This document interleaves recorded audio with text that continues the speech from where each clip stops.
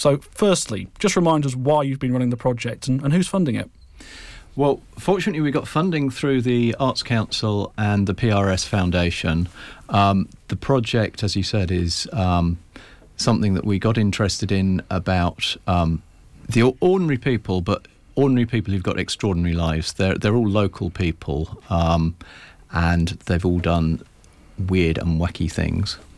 Yeah, and you came in last June as well to talk about the project in its early stages. Yes. How have the last 9 months or so been? Hectic, very, very hectic, but very enjoyable. We've been doing workshops with a local school, and they're going to be joining us in our second concert to premiere material that they've been working on. So we're really looking forward to the premiere of Crack Voices on the 10th, next Saturday, at Anglia Ruskin University as well. Yeah, and what about the response from people? How good has that been so far? Absolutely fantastic. It's potentially a little difficult to understand what we've been up to, but once people get it, they really, really get it, and we've had a fantastic response. Yeah, so I'd like to play a little preview clip now. This is from one of the songs that's coming up. Here we go.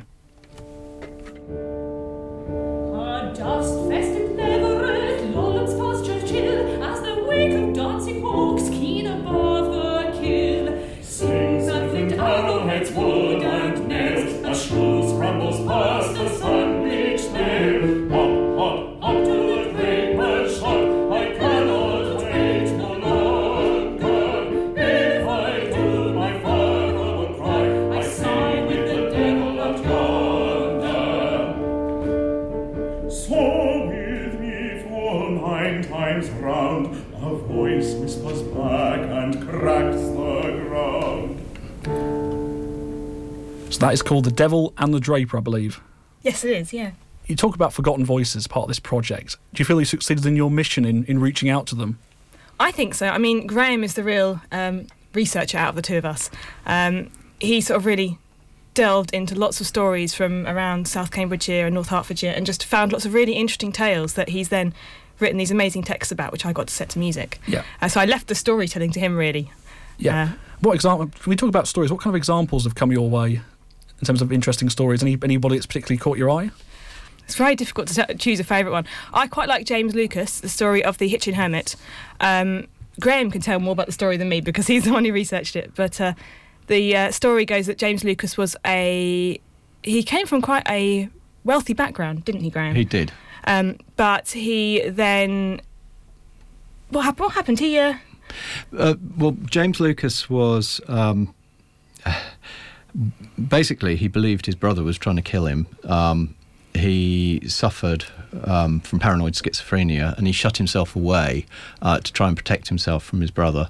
And gradually, his house collapsed around him, and he became a local tourist attraction and then a national tourist attraction. As people, the railway was advertising, go and see use the railway to come and see the Hertfordshire Hermit. And Dickens was one of the people who actually visited him, but Dickens wasn't very impressed with him because Dickens had a life, well, when he was young, had a very hard life and couldn't understand why anybody would throw their money away like that. But Dickens really misunderstood him and didn't get the fact that he was an ill person. I think it's a really interesting juxtaposition. You've got Charles Dickens on one side, who came from very little and worked really hard, and then you've got James Lucas, and you've got the impression everyone else had of him, and just, let's come and see the spectacle, let's come and see what's going on here.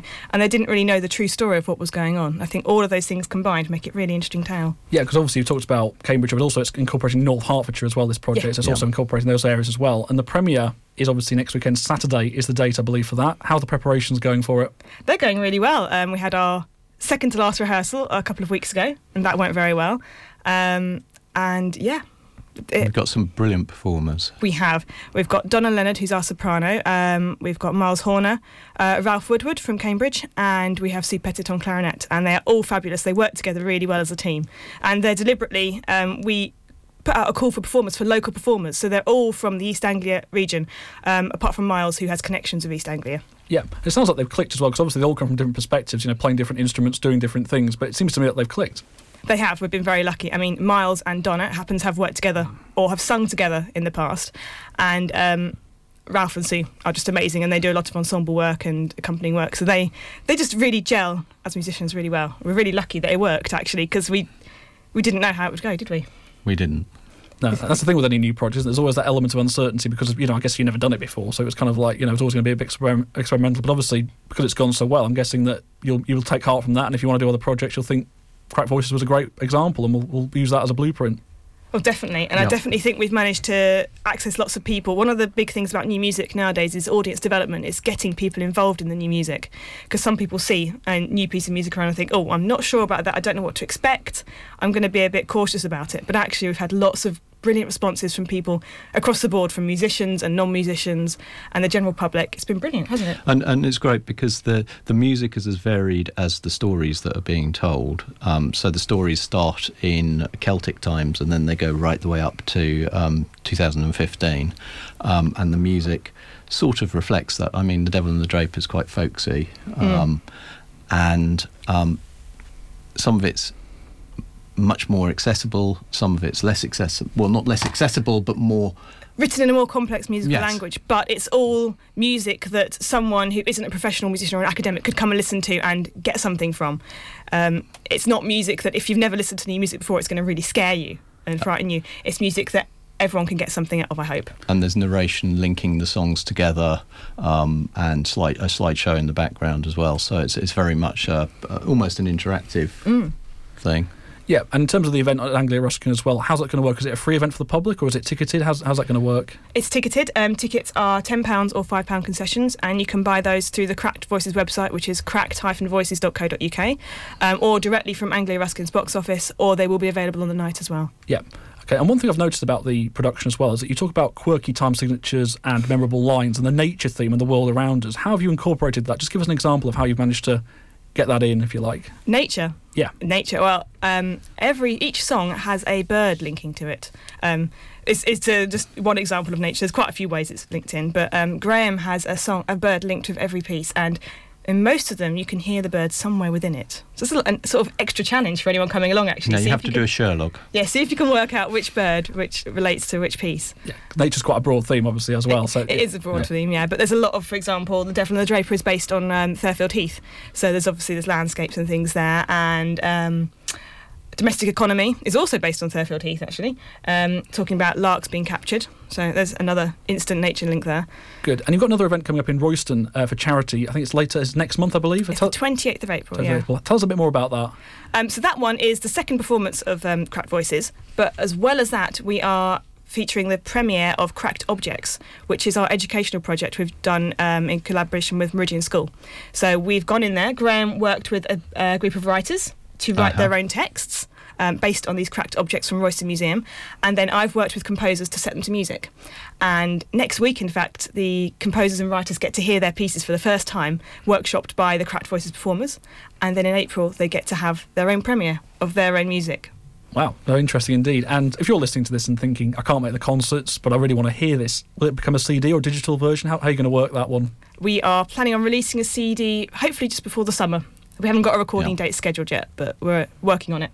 So people will be able to listen to it and see, and if they can't make the concert, they can hear it for themselves. What an incredible project it is. They can hear the music, they can read the stories online, yeah. Brilliant, great stuff. And finally, of course, you were due to do a pop-up talk yesterday, I believe. Now, the snow obviously has been sweeping the region. It's it's been a bit of a problem. Did that go ahead? And if so, how did it go? It went very well, thank you. We had quite a few people down the Sedgwick Museum come in and meet one of our characters, Herodine Sell, who was one of the fossil diggers at Bassingbourne, talking about how the Barrington hippo came into the museum's collection and how he was killed by fossilised poo. Okay. Great stuff. That's a very, very slightly unusual story, but I guess it's the sort of thing you're trying to incorporate stuff that's a little bit off the wall, if I can call it that, if we're allowed to say that. So brilliant. Well, very best of luck with the project as well. Obviously, the premiere is on Saturday night. We wish you very, very well with that. Hope that all goes well. Thank you both for coming in, and as I say, good luck with the project. Thank you. Thank you.